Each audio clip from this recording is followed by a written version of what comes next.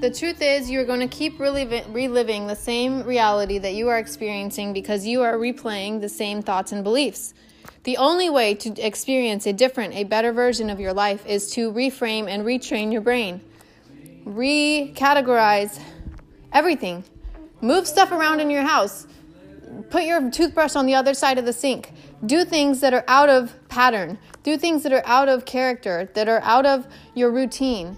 Because as we grow and we get older, we get more and more ingrained and we get more and more solid in our beliefs.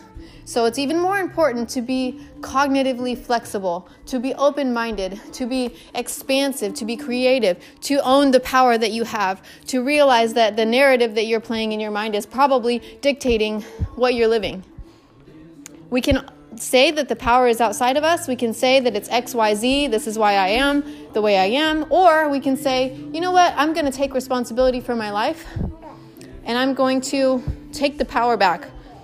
I'm going to remember that I have more control than I've been allowing myself to have.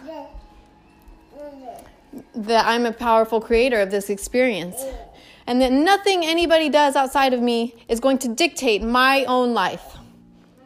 Nothing anybody does outside of me is going to take my power away.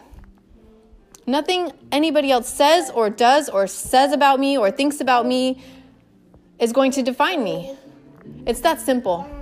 I am fully responsible for my life. Good and bad, everything that's ever happened to me, I take responsibility and I see that everything that's happened to me that could be construed as negative or hurtful has been there to serve in my higher evolution. Instead of saying, why is this happening to me, say, what am I learning from this? And your whole life will shift. These little shifts in how we're showing up and where we're giving our power, where we're placing our attention are so important. You're either putting your power outside of you or you're harnessing it for your own evolution. It's that simple.